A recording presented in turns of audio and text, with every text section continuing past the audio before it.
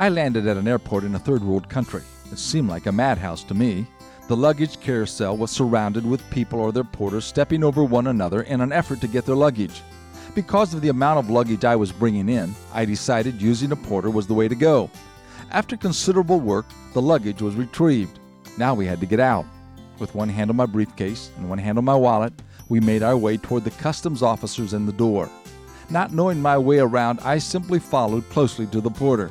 After 30 minutes of joshing to get to the front of the line and 10 minutes haggling with the various officials, the porter motioned me to follow him to the door.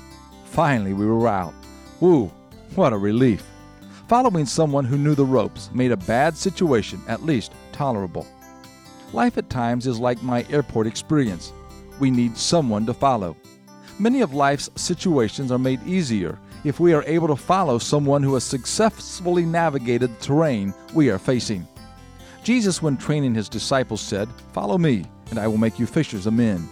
Jesus knew the value of leading rather than letting people find their own way. Today, you'll probably be a leader or a follower as you travel down the journey of life.